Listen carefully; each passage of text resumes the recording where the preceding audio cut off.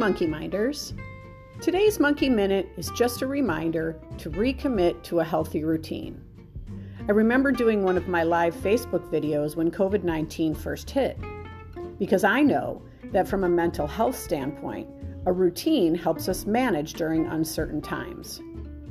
In the fall, we naturally want to hunker down, light a fire, and spend more time indoors. But this year requires a little extra effort to keep off of a very slippery slope. Now that the election is behind us, let's all take a beat and recommit to a healthy routine. Get up at the same time each morning. Drink lots of water. Get outside. Talk to someone. Check in on a neighbor and ask for help. These next couple of months are super important for everyone. We've got lots of work to do. Thanks for listening.